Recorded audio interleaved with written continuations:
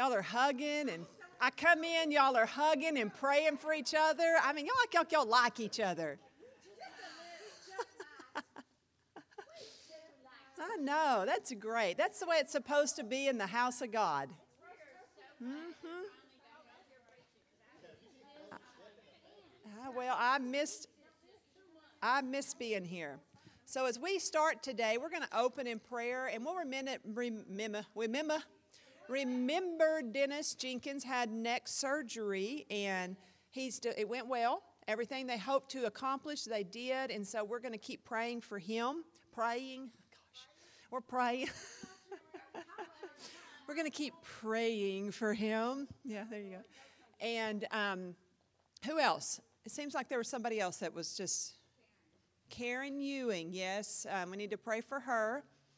And One of my coworkers has a granddaughter who's 7 months old. She has they're calling it a cyst on her brain. At the base of her skull. We're just claiming, I've been claiming in prayer, it's just going to resorb, it's going to soak back in, they're not going to know. Just dissolve.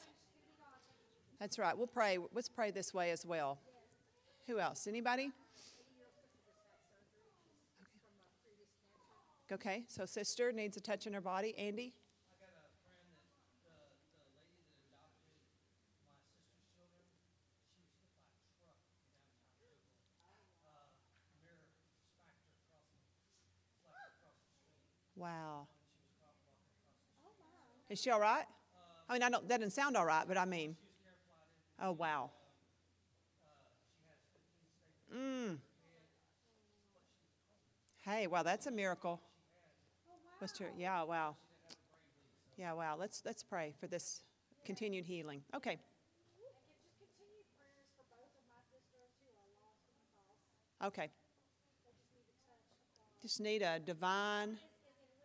just claims multi-deities in the universe. The other has just shined away from the Lord. She knows my brother and sister. Okay. They need God. Hey, So much. God's grace. They ain't trying to hear from me. Right, I know, and many times they won't from family. God knows how to get a hold of people. Right. Well, let's pray. Hey, let's just pray. We serve a mighty God. Thank you, Lord, for your word. Thank you for your blessing, God. We know, Father, that every situation that seems beyond the grasp of us, Lord God, is not beyond the grasp of your divine arm.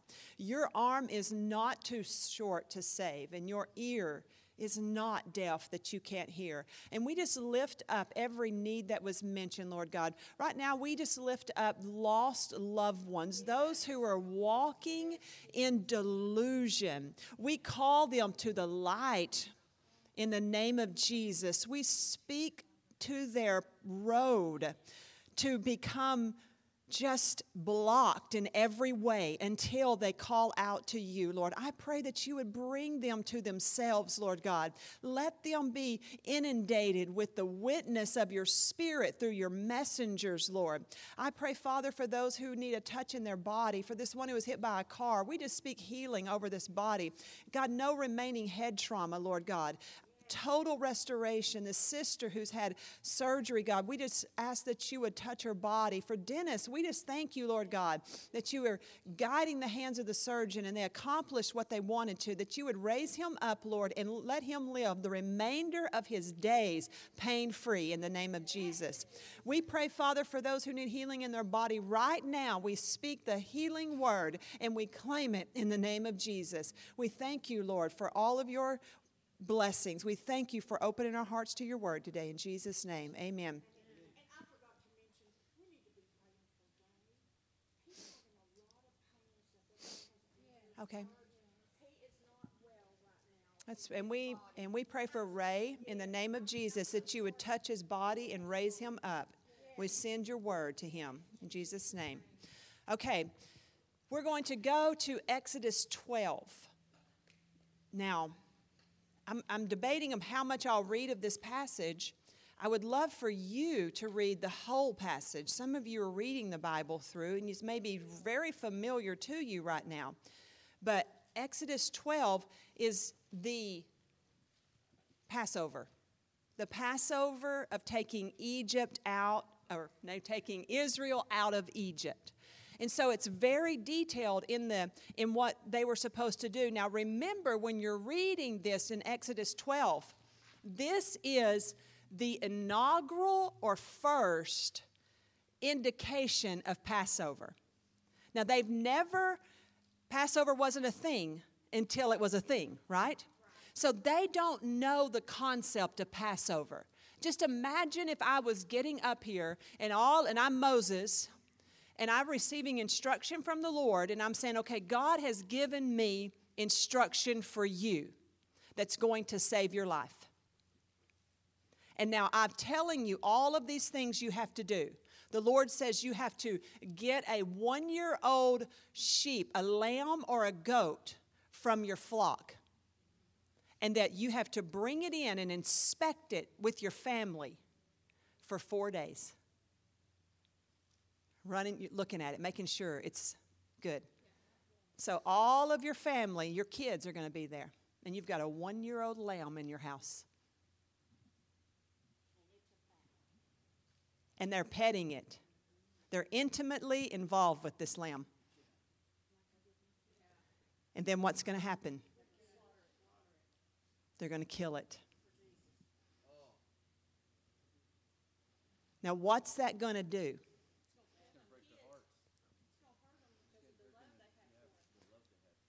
They are going to see a price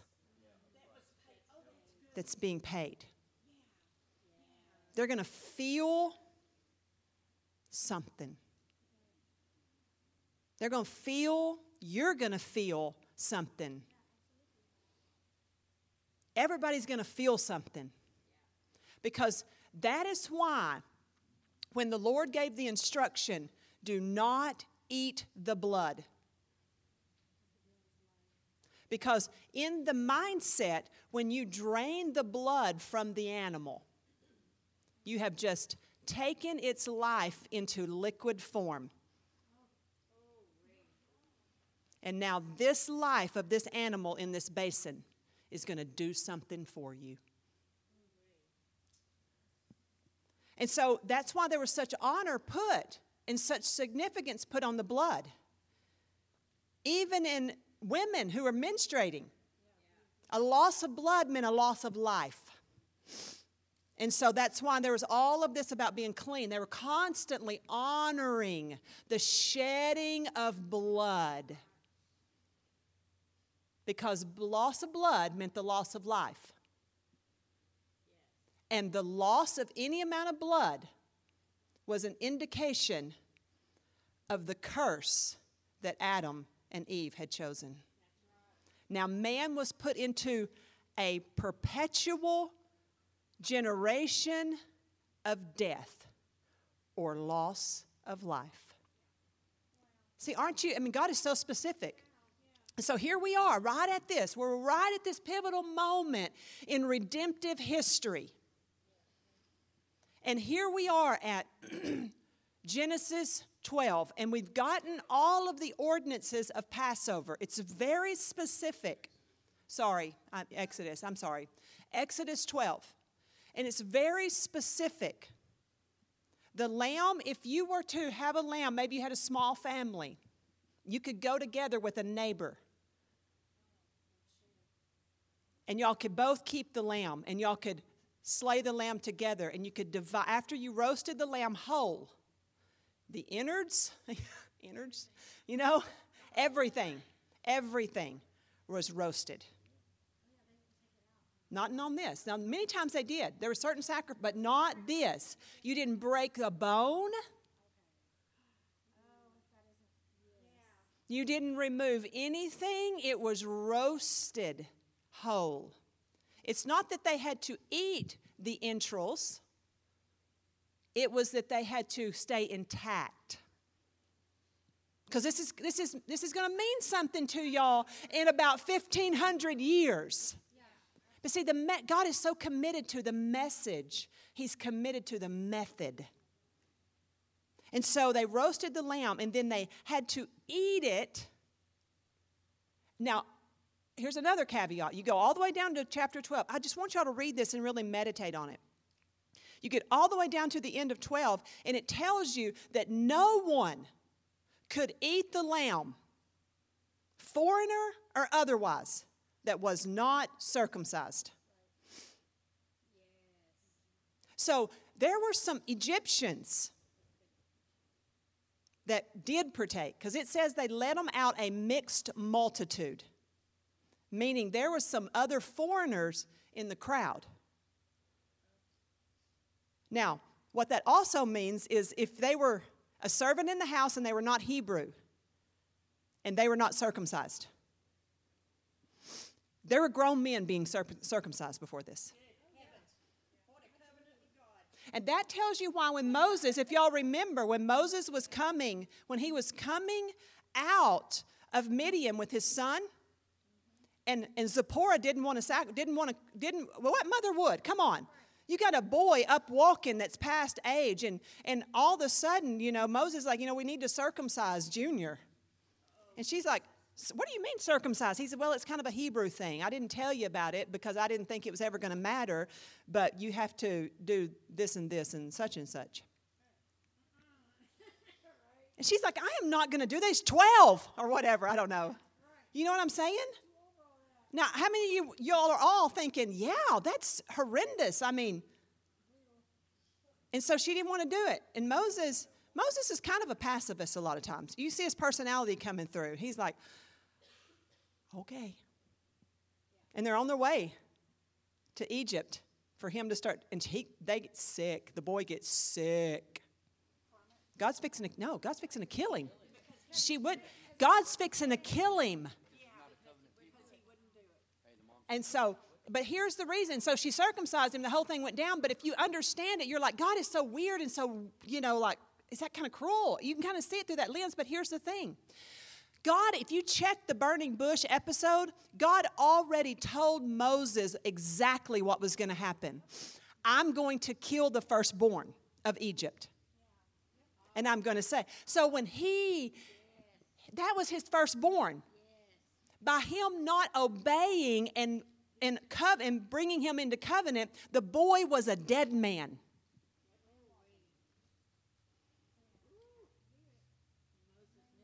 He knew it. And that's why she threw the foreskin down and said, you are a bloody bridegroom to me. She was mad about it because she's from Midian. She's like, why have I hooked up this weird Hebrew?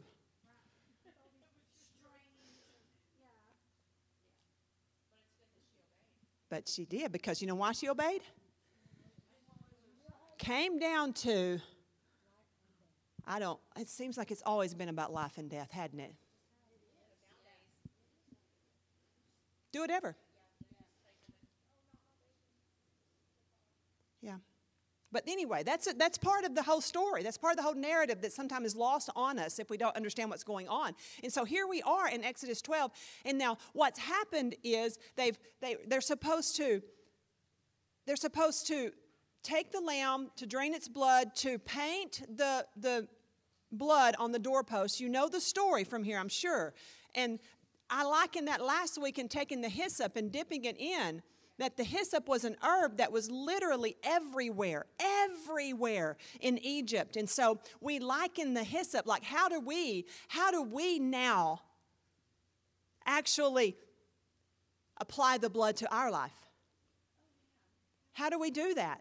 Well, we use the hyssop we have, our words, which are literally everywhere. How many words have you spoken today? See, that's accessible. See, Jesus said that. He said, I have not given you, not Jesus, but Moses speaking to the nation through God, God's given the words, Deuteronomy 29:29. The words I speak to you, they are not far away from you. They're not they're not in some mystical place that you can't get to. The word of salvation I'm giving to you, it's not far off that you can't reach it. He said it's nigh to you. It is in your mouth. And it's in your heart. And so we say, well, that's Old Testament. Now, okay, great. Let's go to Romans 10. Confess with your mouth and believe in your heart, and you shall be saved. See, you confess with the heart believes, and with the mouth is made to confession. So that's the hyssop, and we're applying the blood through our confession of what the Lord has done, his sacrifice. He is the Paschal lamb or the Passover lamb. But we don't know it's fulfilled. They are just learning the sacrifice system. This is the first of the sacrifice system here. And so we confess the blood, or we plead the blood. As old timers, you say, plead the blood, I plead the blood. We would pray for our girls. We always bless them every night. Or not just our girls, our son too. But the girls were little. That's when we started it, is when they were little. And so every night we would go in to their room, and Mike or I, both of us, we'd lay our hands on them, and we would speak a prophetic blessing over them. We would say, I bless you. Lord, bless Lainey. Bless her feet, put them on the path of righteousness. I bless her, Lord God, and I thank you that she is a gift to our family. I bless her and thank you that everything that she puts her hand to will be blessed. Bless her eyes to see. Bless her ears to hear your voice. Every night. And we would say, and Lord, we plead the blood over them. The blood, God, let it protect them and guard them. And one night, he forgot the blood. And Hannah's laying in bed. She's 2. She said, Daddy, what about the blood? Daddy, you didn't say the blood. So we always, and if we miss the blood, I need the blood. And then on the way to school, until they started driving, he would drive them to school. He'd say, come on, guys, let's get hands. And he'd bless them. He'd speak a blessing. He'd speak a prophetic word regarding their future. Not like prophesying you're going to be painters and artists, and you know what I'm talking about. Just prophesying, blessing over them from the testimony of Christ. For the testimony of Christ is a spirit of prophecy. He would speak that blessing over them, and that blessing just continues on. There's something so powerful about the parental blessing, but especially the Father's blessing. I bless you. I mean, my girls and my son, they've heard their daddy bless them so many times. It's just right. We read a little children's book on the power of the blessing when they were babies, and we're like, we're doing that. And we did it. We are doing that. That sounds good to us. I believe in the Father's blessing. So here we are. And now we plead the blood. And so for us, much like in Egypt, we paint the blood. We gather hyssop with our words. And then they were to do what next? They were paint it. What were they to do next, if you know? They were to consume the lamb. Eat it. Eat all you can. You're supposed to eat all of it. But if you can't, you're not going to eat the innards and all that, so the ears and the nose and the tail and the toes kind of thing. But you have to burn. So what does fire do to something? I heard it. It consumes it. It consumes it. And when fire consumes something, what does it transform it into? Smoke and ash. So a part of it goes to the earth, and a part of it goes to heaven. So there's nothing left. So we're just seeing all of there's a part of us, when we come to Christ, there's a part of us that dies and is going to go into but then there's a part of us it's going to ascend until one day that earthly part's going to be transformed, and the mortal's going to put on immortality, and this earth suit's going to put on something way more divine, and I'm going to be walking through walls like Jesus. And I'm going to be moving. I don't have to go on a road trip and take 18 hours to get there. How many of y'all, there. I don't know how it's going to work, but I can imagine. Yeah, Walmart's going to be in heaven. Okay, and here's another thing I want to point out for you. They were to also huddle. I got it right here. Jesus. Exodus 12:12. I'll just read this scripture. For I will go through the land of Egypt on that night and strike down every firstborn, both men and animals. And I will execute judgments against all the gods, little g's, all the gods of Egypt. I am Adonai. The blood will be a sign for you on the houses where you are. When I see the blood, I will pass over you. So there will be no plague among you to destroy you when I strike the land of Egypt. And what we understand is they were to not eat in a posture of lackadaisical, hanging out, we're just chilling. You read the whole chapter. They were supposed to get ready, get their bags packed, get their family together, and not eat in a restful way. I think it must have been standing up, probably because a Hebrew would lay down on their side, you know what I mean, to eat. That would be a Hebrew way of eating. I think they were standing and eating. I think the men had their long robes to gird up, ready to travel. They were ready to go. So they were ready waiting. They were ready, get ready, and wait.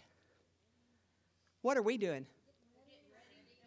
That's what we do. We're ready waiting.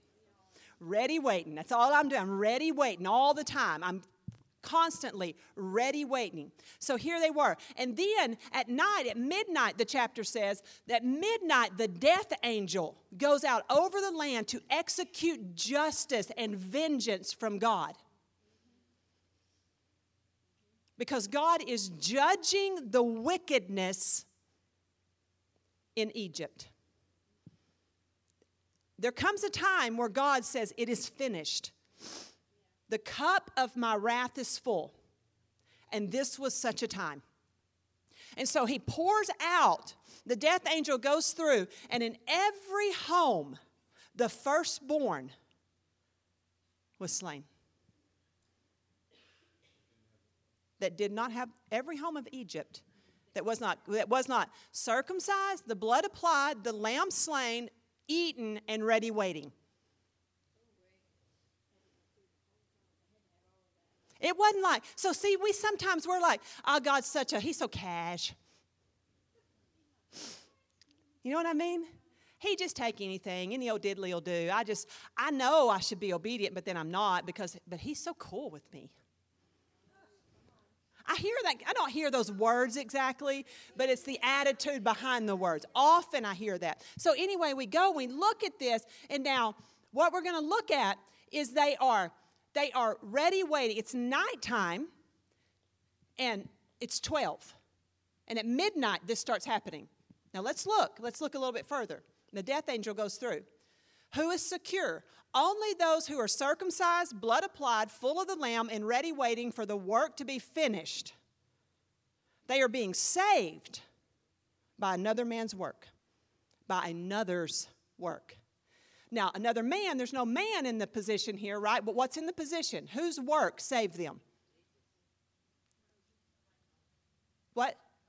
The Lamb. See, the Lamb is a placeholder. You see what I mean there? We've created a thing called salvation.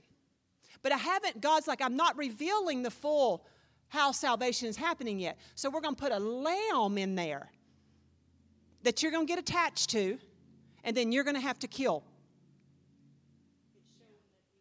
So we have right. So we're having that lamb as a placeholder. But that's a placeholder for 1,500 years.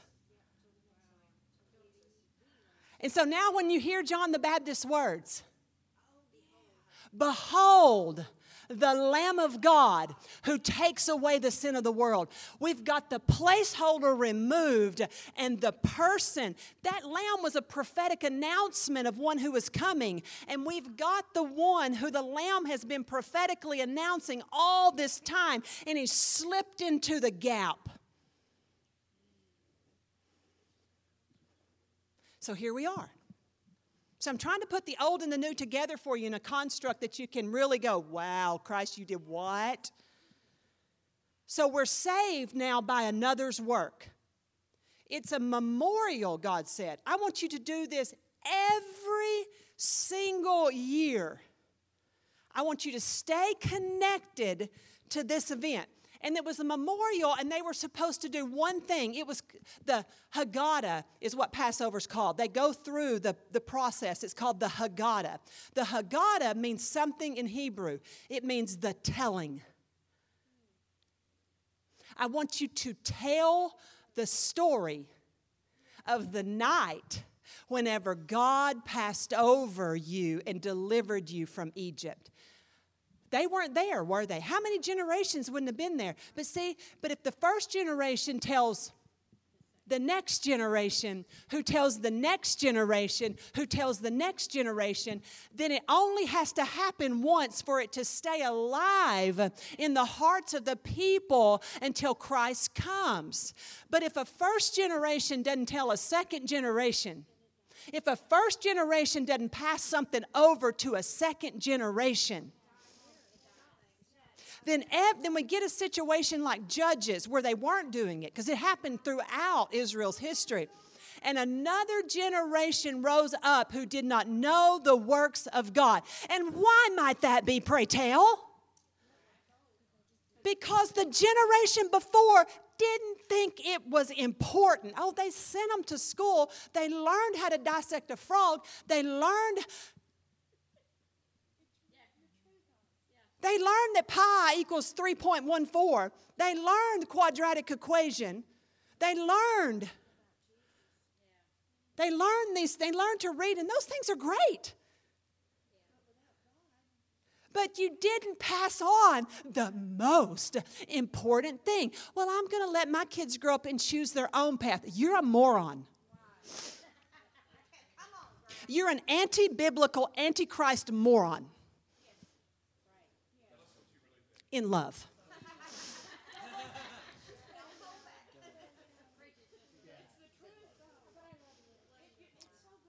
You see what I'm saying?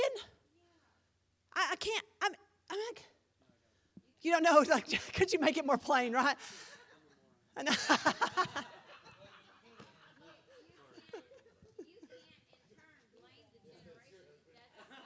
Okay, well, listen to what she's saying. So this happens, but you're like, okay, but the generation and the next generation and the next, we're how many generations removed from a gospel witness in a family? How many generations removed from a gospel witness? See, every time you remove a gospel witness from a generation,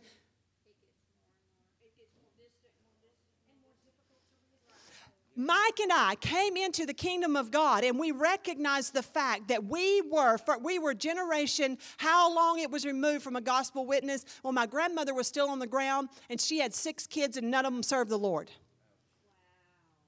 And she was a Church of God pastor's daughter. And I heard stories about her daddy, who was a preacher, and it sounded like a fairy tale. The tooth fairy seemed more real to me than anyone who served God. Because all I had was the witness around me.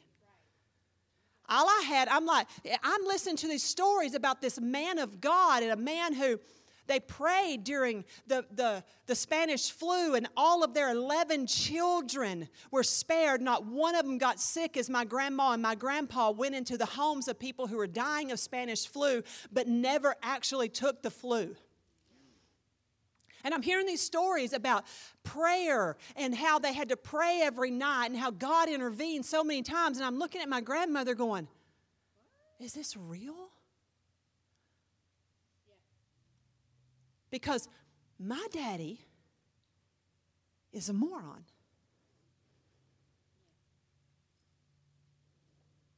Did you forget to tell him? He didn't listen. She told him, but he didn't hold it together. They didn't make it a priority.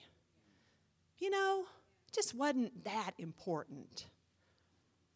They didn't oversee their spiritual development like you do your children's reading development.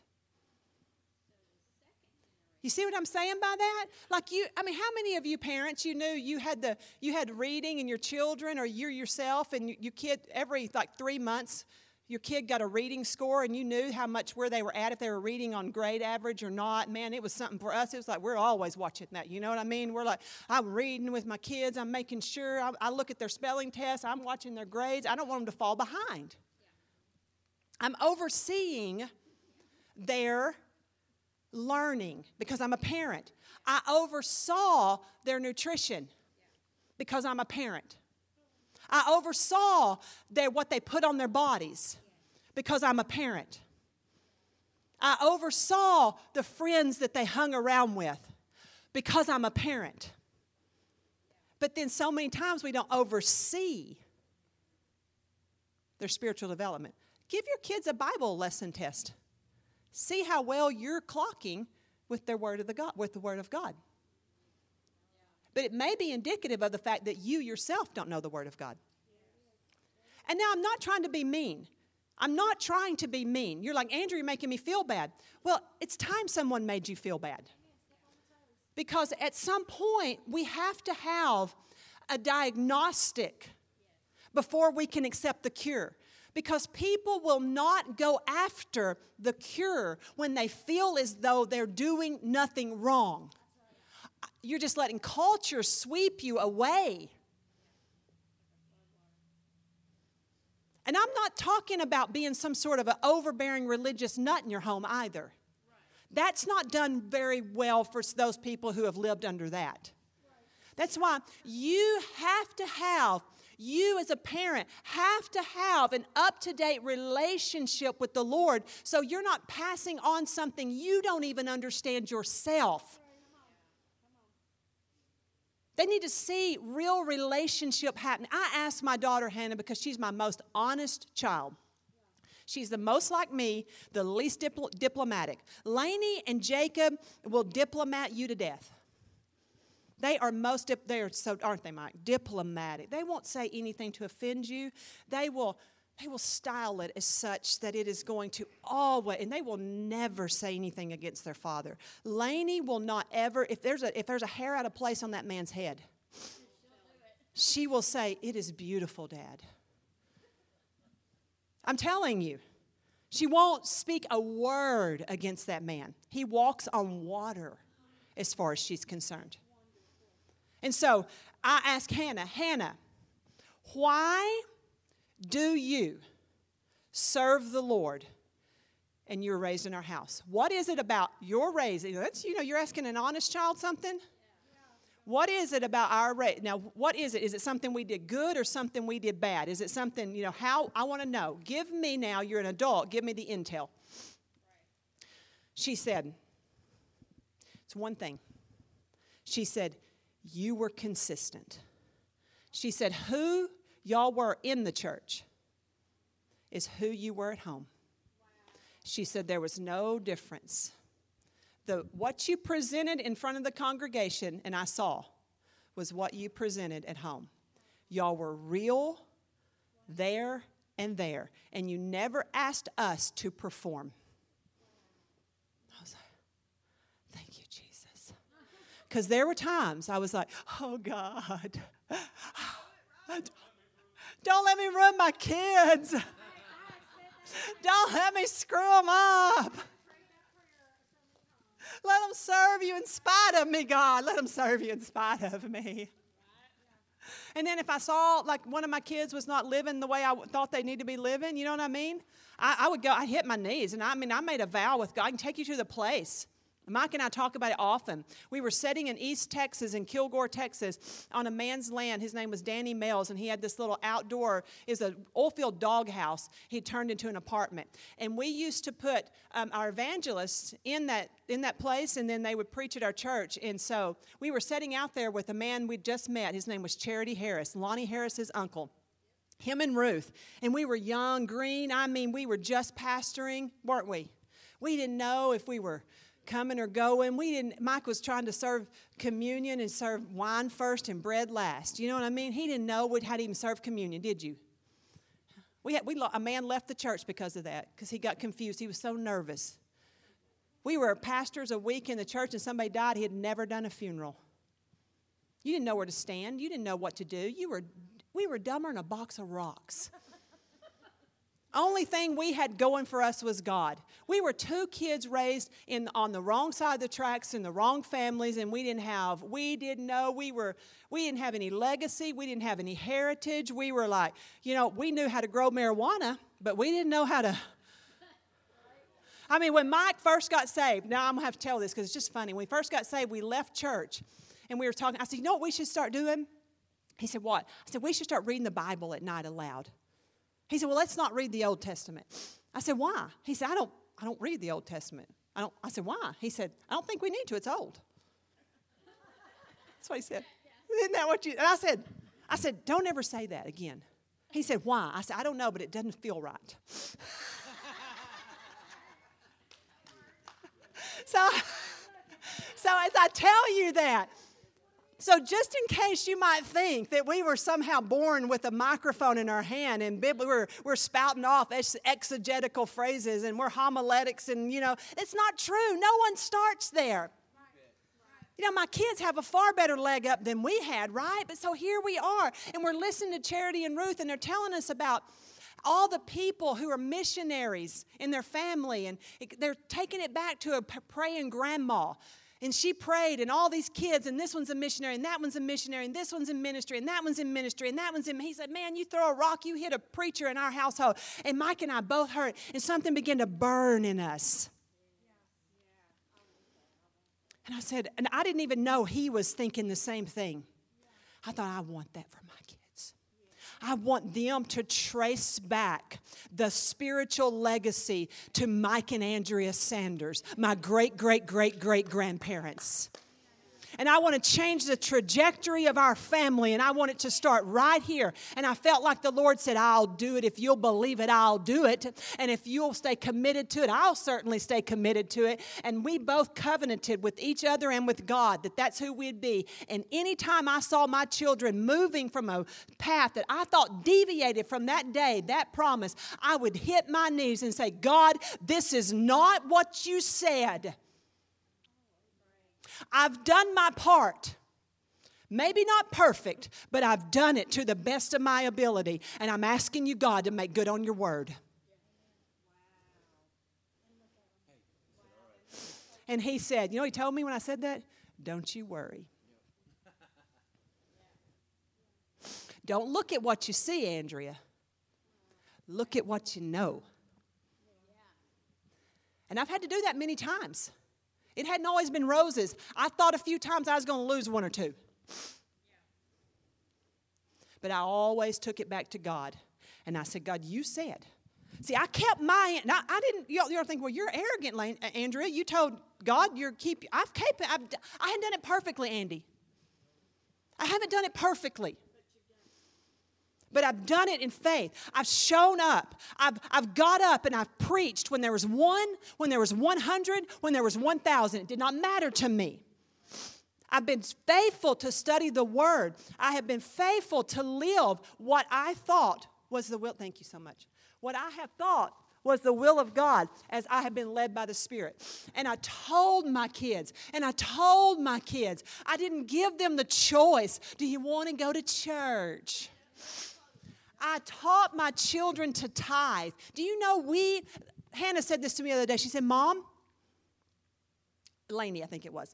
Mom, you taught us to tithe. Mom and Dad, you taught us to tithe when we were little. I said, yeah. She said, I'm afraid. She named Olivia. She said, I'm afraid Olivia doesn't know how to tithe. I said, teach her. How did we teach our children to tithe? That and they got $100 birthday money. I didn't say $10. Give me $10 of that because you're a little heathen. You're gonna tithe. No. I said okay, and we demonstrated tithing before them too. They saw us tithing. They saw it. We believe that the Lord gets the first, and so we've tithed. We write it on the envelope. Our kids could see. See, things have changed a little bit because we have online giving and things. But many times, he would always have a check ready, his offering ready. Because, see, we're doing this. Our kids would see this. And so when the kids got money, Lainey said, I think I could do 10% before I knew even what math was. She said, you tell me, you'd say, you got $1, Lainey? And she said, I knew. I just knew. That's a dime. And some of you don't think that's a big deal. I'm training. I'm teaching lordship. The first. God's a first place God. First place. Come on. And so that's what we taught. I'm saying, well, you say, I don't teach that, I don't believe that. Then you do you. I want you to understand this is what telling means. It's telling. Keep this day as a memorial to you. You are to keep it as a feast to Adonai. This is 12 and 14 of Exodus. Throughout the generations, you are to keep it as an eternal ordinance. New Testament fullness now. We have New Testament fullness and we see it in Christ. See, all of that for all those years was dress rehearsals. Dress rehearsals are over. That's just dress rehearsals. The real show has already happened, and that was on Calvary. So let's look at how that actually played out in relation to how did God keep that all in perspective. So Jesus said, take and eat. This is my body.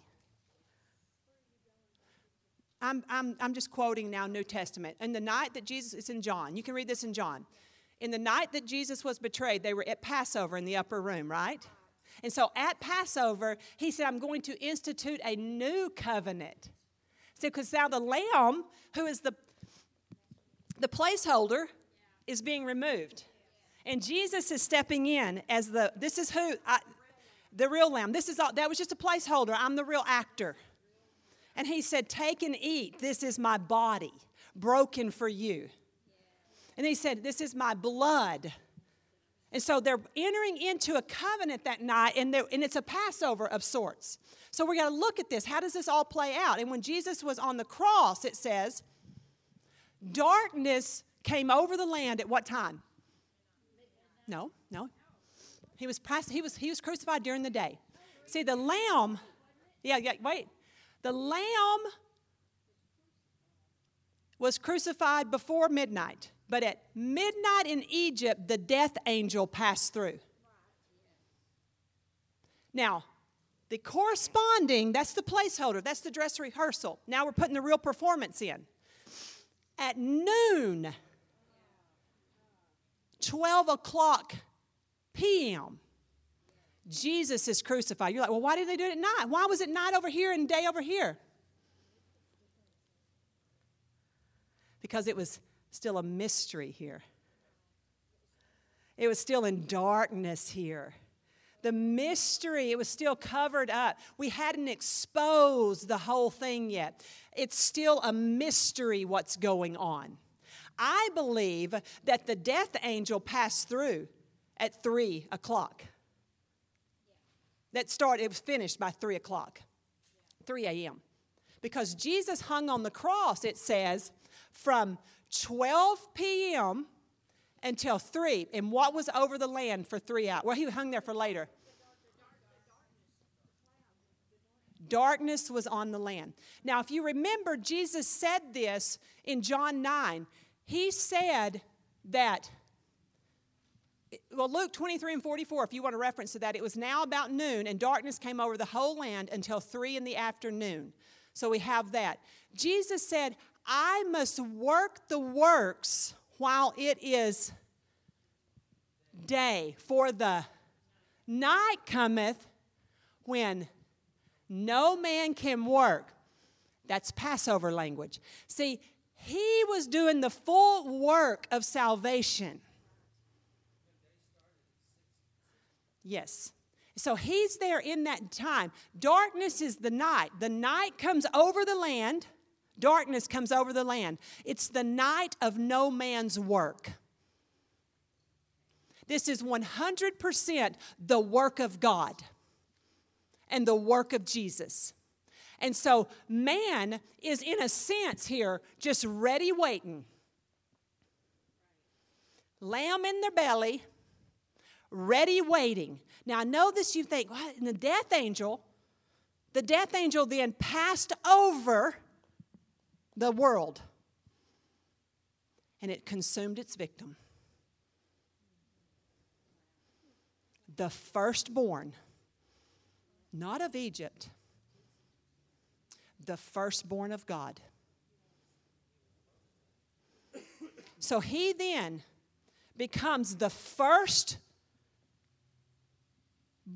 of God, who receives all the judgment of the world, so that his blood can make anybody who will apply it through their confession and their circumcision now of heart, of the removing of the flesh. Now they come into this relationship with the Lord by virtue of his sacrifice. So, was the law fulfilled, or was it fullness? I can't get in that. It's fullness. Because Christ is when Jesus is on the Mount of Olives, or is it Olives, wherever he's teaching, what's it called? The Sermon on the Mount, that's what it is. When he's teaching the Sermon on the Mount, he makes some real weird statements. Like, you have heard it said in the law of Moses, not to commit adultery. But I say to you, and he makes it harder. If you look upon a woman in lust, you've already committed adultery. You've heard it said, do not murder your brother. But I say, if you call your brother a fool, you've already murdered. So it's like, wow, this is hard. So what this is we're seeing here, Jesus is saying, as Moses came down from the mountain and gave the law, he's another Moses, so to speak. Moses was a placeholder as well as the Lamb. He's the new placeholder. See, Moses is taken out, now Jesus is put in. You see what I'm saying? So this is all through the Word of God. Here's Jesus standing there, and he's coming down the mountain with commandments, only they're harder. So we're like, what in the Sam Hill? How could you make these harder? We couldn't keep them when they were easy.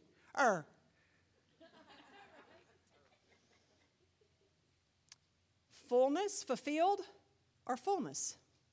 See, Jesus is saying all through Moses, they were walking toward the day of Christ with the law, and they were trying their best to fulfill it. And they were, gosh, I thought I did good, and they fell. And they couldn't. And they were like, oh, but the sacrificial system. So I go and I offer the blood, and the blood is a substitute for it atones for my, okay, I'm going to do better. Okay, I'm going to try to keep the law. I'm going to try to keep the law. Oh, dadgum, I fell again. So I'm going to get the sacrifice, and I'm going to go to that, and it's going to go through the whole thing. There's going to be a mediator. I have a mediator. Thank God, Tim, I have a mediator. I can go to the priest and they can take care of this because I am a screw up. Right? I'm not using the priest. You know what? There is no such thing as a sacrifice for intentional sin. I can't go, I got me a backup plan. Dirty deeds done dirt cheap. I can't do it. What are you doing? I'm sinning. Why? I got the priesthood. I can't do that. There's no place in the law for that type of a sacrifice. You know what we're going to do with that person? Line up, buddy. I got a rock in my pocket. You got your rock? They're dead. They're judged instantly. Because that's not what this story is supposed to communicate. I don't know why we think in a New Testament context it'll now communicate that. It doesn't. He's a better priesthood. Certainly, it's like, that didn't work. You think you can go out and get high and say, I got the blood of Jesus. You're squirrely. Yeah, it's like, because they don't understand the Bible. If they were in my class, they'd understand the Bible. Yes. You're like, Andrea. Okay, so we look at this and we see that that's the grace of God is moving them toward that. So fullness, I forgot where I was at. I got caught up in dirty deeds. Okay, so we go, and then Jesus is saying, so they're coming in the years of the law, and they couldn't do it, and it's our schoolmaster. Paul says our schoolmaster bringing us to Christ. So see, the law taught us two things. The law taught us God is righteous, and we are holy. And no, God is righteous and holy, and we are unholy. And you need help. That's what it taught us. There's going to be a sacrifice for this. God is righteous, and you're unrighteous. See, the law was diagnostic. It diagnosed you with a disease. What's your disease you have? Sin. You're diagnosed. And what is the sin? What is the disease? Terminal. No cure. Oh, how do I do? But we're going to, so we have the sacrificial system. It's going to keep you alive. Life support. But it's artificial life. You know, you're dragging around your oxygen tank. You're not really free. You know what I'm saying? Right. It's like it's all this apparatus that's really clunky and hard to live. So the law was diagnostic. It was not prescriptive. It couldn't write a cure. So I need to cure that sin disease you have. I need to cover it, because covering it just makes you, it just gives you the iron lung and all the apparatus, and you just walk around. You're still a sham of a version of what I created you to be. So I need to do something. I know. I'll give you a new heart. I'm going to make you into a new person. So now fullness is this. So fulfilled is that we think of fulfilled just checking it off, and it's done, and we don't have to worry about the law anymore. No. That's not quite right. See, fulfilled is now fullness. See, it's like Christ is going, Moses got you this far, don't commit adultery. And that's pretty good. And he opens up his arm. He said, I want to get you to the place where you no longer lust. Come on, jump up in my arms. Moses got you to the place where you knew you weren't supposed to murder. And that's okay, and that's good. That's a good start. But I want to get you to the place, Brian, where you don't hate anymore. Fullness. He's like, you know, the law got you this far. The law got you into here. The law just taught you how to keep the rules, but it didn't teach you how to keep the rules at all, did it? It just taught you what the rules were, and it pointed out how bad you were at keeping rules. But I want to get you past the rules into a whole new nature. Now, how's this work? We're closing right here. Okay, so humanity, that's the difference between fullness and fulfilled. I know the word says fulfilled, and it's true. It's not a wrong word. It's how it processes in our brain. Because when you hear fulfilled, I know you're an American like me, and you just hear check it off, check it off, check it off, check it off. Done. Grocery list. But when you hear fullness, now that's a swimming pool I swim in. You know what I mean? I'm swimming in something there. So humanity, now through the Passover, through the cross, I want you to watch this, it's most important. Humanity had been elegantly, that means simply. I mean it in the scientific form. Humanity had been simply and elegantly reduced to the lowest common denominator. All that on that day of Passover, imagine with me, all the people on the planet disappeared. Everybody's gone. One actor comes out, and his name is Adam. He's the natural-born man, the first Son of God. Technically speaking, after the fall, the Bible does not technically call humanity a son of God. It doesn't call you sons and daughters of God. It calls you sons and daughters of Adam. It says that God created Adam after his image, and then Adam begets sons and daughters after his. Now, I'm not saying the design is God's. So now everything is gone, and there's just Adam, the first son of God, walks out on the stage, which is typified. He's the composite. He's the placeholder. We'll use that language again. He's the placeholder for all humanity, which in the Passover in Egypt, Egypt was the placeholder of all humanity. Are you following me here? Placeholder. We're still, see, Adam is in the placeholder of all humanity, which is also, but in the first portrayal of this, the dramatization, Egypt was there. God was judging Egypt. Now he's judging all humanity. Okay? Then the other player is the firstborn spirit man. He's not born from Adam, is he? It was not Joseph's seed that impregnated Mary. It was God's. He's the first. He is now a son of God as well. But he's not born like Adam. He came through a woman like every other person, because that's your entrance into the planet. But he is the spirit man because he's born of God. He's God's seed. Now we got Genesis 3:15. Now don't get me off on that. So we have now the lesson of Passover is told over and over and over in type. Jesus is the firstborn spirit man. He is typified by Israel in the Passover. Israel is called the Son of God over and over. Israel's a placeholder. He's a type of, Israel, the whole nation, is a type of Christ. They hold the covenant. But Jesus came from Israel. He's the spirit man. And so when he steps on the scene, then we have the first Adam, the first man Adam, the Son of God, who failed it all up and took humanity down the pipes with him. It's where you inherited your sin nature. We have the second man, Son of God, Jesus, who is a spirit-born man. He's the last Adam. And he now, because he paid for our sin, he became the Passover. We now, the lesson of Passover comes forward. It's told over and over. If you hide in the one, you are saved from the death sentence of the other.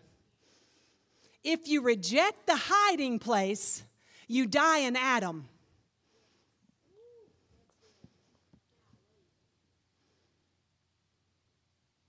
All of us.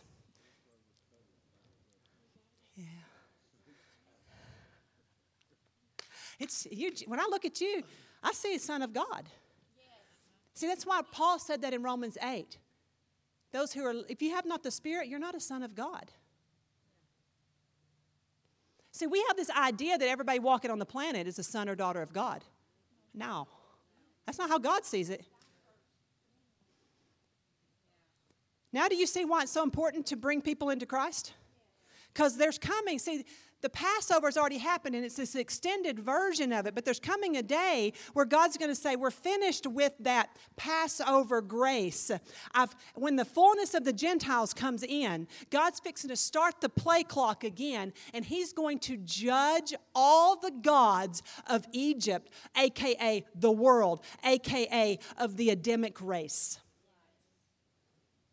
And so when it says in Galatians that the Spirit of God has been poured out in our heart, that we cry out what now? Daddy, Daddy. Because we are not born of the flesh. That flesh died. We rejected it in Adam. We came out of Adam, you sinner. You high treason you created, and you gave me this corrupted flesh. And we denounced Adam, and we denounced the works of the flesh, and we repented, and we said, I am now a spirit man. And we received the blood of Christ as our paschal lamb, and we stepped into him. And now I am saved by the power, the wonder-working power of the blood of the lamb. And he gave me a new heart. And I don't have to be told, Brian, not to commit adultery. I don't have to be told, Tim, not to hate my brother. I don't have to be told.